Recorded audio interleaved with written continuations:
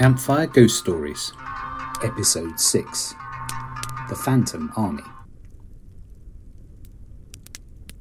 Today's story is about a house, which we'll call The Grange. It stands about 8 miles northwest of our village, and it's about 2 miles inland from the sea, which is to the south of it. The nearest town is a couple of miles away to the north. The Grange stands at the foot of a long range of hills, stretching from east to west. And on top of this ridge of hills, there's a large deciduous woodland, known as the Great Wood. It's been there for hundreds and hundreds of years, long before the Grange itself was built. But the Grange has been there for a good long time too. It was built in the time of Queen Elizabeth I, and it was originally a manor house. Now, the first time I saw it was probably back in about 1980, and then the house looked very down at heel indeed. It was grey, drab, depressing, forbidding to look at, with its faded stucco exterior. And the windows were really quite striking. There were about 8 or 9 windows on the front face of the house, and each one of them was curiously dark.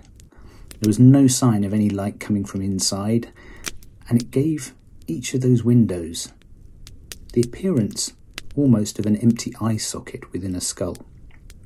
Now, it's a house that has a lot of ghosts. There's a headless horseman who rides down the hill from the Great Wood towards the Grange. And then there's the ghost of a young girl whose skeleton was discovered bricked into one of the walls inside the house. No one could explain why she was there, but she often still, apparently, visits people who are staying overnight in their dreams. Well, the story that I'm going to tell you today is another one of the stories connected with the house, and it's about a phantom army. Back in the early 1800s, the master of the house enjoyed entertaining. He was wanting to get into Parliament, and as a result, he needed the help and support of lots of rich, wealthy, influential people who lived in the area. And so he hosted a lot of parties. And one night in 1804, a party was in full swing in the house.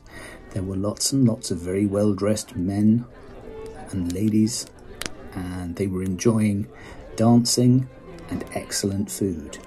Everything was going really well, and the master was exceptionally pleased with the way the evening was working out for him. Then, quite suddenly, a few of the servants rushed in to the party, went up to the master, and this was something that just wasn't really done, and lots of people stopped and stared and wondered at what could possibly have happened.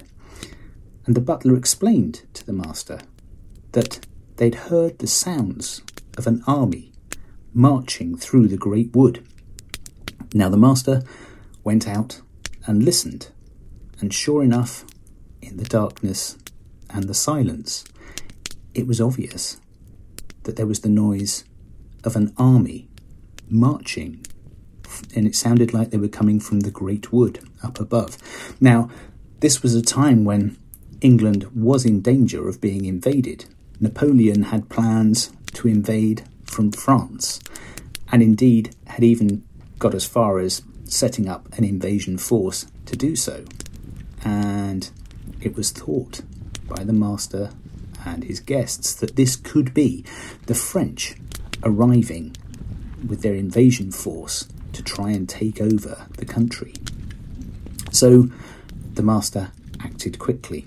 He ordered his servants to get some of the horses saddled up so that he and a couple of the other guests could ride to the nearest town to alert the militia.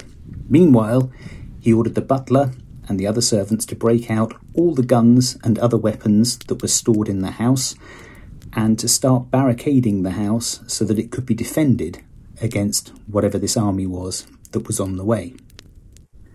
Once the horses were saddled and all was ready, the master kissed his wife goodbye and rode as fast as he could with a couple of friends towards the nearby town.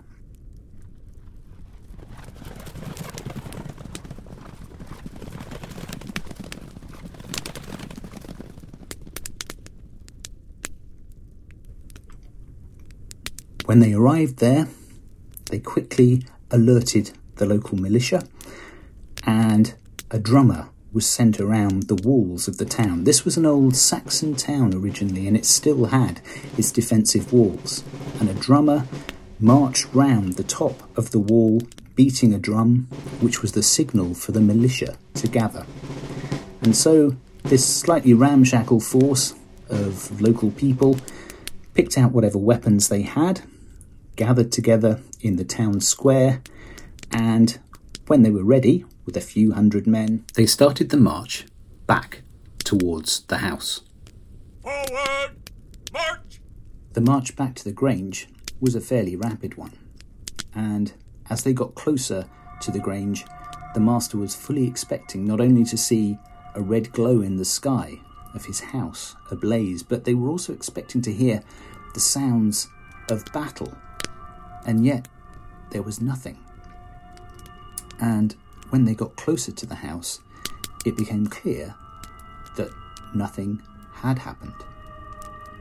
The guests and servants were milling about in groups in the darkness outside the house in the garden, standing looking puzzled, listening intently.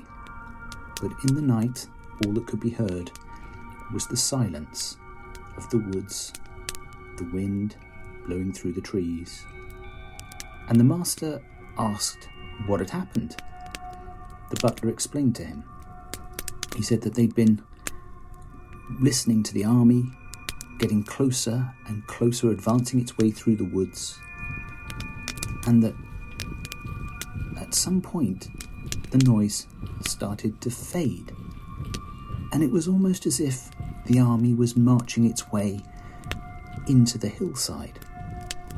The noise got less and less, and then disappeared completely, and then there was silence. Riders from the militia went up into the wood, into the great wood, to look for signs of this army, but none were found. And there was an embarrassing explanation to make as well, because at the town, riders had been sent to London to warn the king that the French were invading and the country was in danger. And now it had become clear that this didn't appear to be the case. And the next day, with sunlight, the militia went up into the woods again. They went all the way across the great wood, across the ridge of hills, down to the sea, and they could find no trace of any sort of an army. So what was the army? Where did they come from? Where did they go? Well, it seems the most likely explanation, weirdly, is that it was actually a ghostly army, a phantom army, if you like. And it wasn't the first time that this army had been heard, because it had been heard before at the time of the Spanish Armada, when England was in danger of being invaded, that time by the Spanish.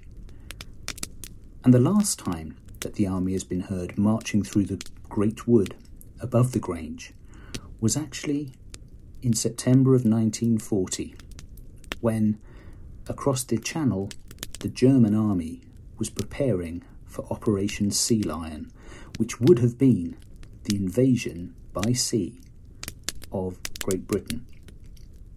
It never actually happened, because the Battle of Britain was won by the British, and so the invasion plans were abandoned. But that was the last time that the army was heard marching through the Great Wood, and it's thought that the army is heard marching through the wood whenever England is in danger of being invaded. What were they? Was it a Roman army, perhaps? Was it a Viking army? No one can be sure. But this story was quite a popular one, and in fact, it was the inspiration for the author Mary Norton, whose books The Magic Bedknob, or How to Become a Witch in 10 Easy Lessons, and Bonfires and Broomsticks were turned into the film by Disney, Bedknobs and Broomsticks, in 1971.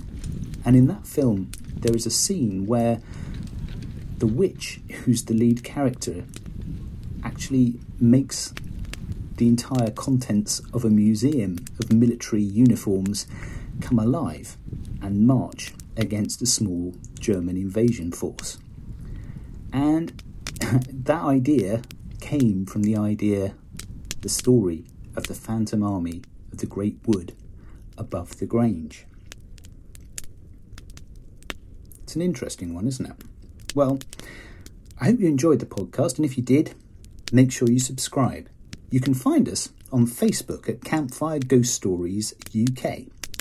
And if you've got any feedback or ideas for future stories, you can now send an email to campfireghostsuk@gmx.co.uk. And if you'd like to listen to all of the podcasts online, you can do so at campfire-ghost-stories.captivate.fm. I hope you enjoyed today's podcast, and I'll be making another one very soon. So from me, Peter, thank you very much for listening to Campfire Ghost Stories UK. I'll be back with some more stories for you very soon.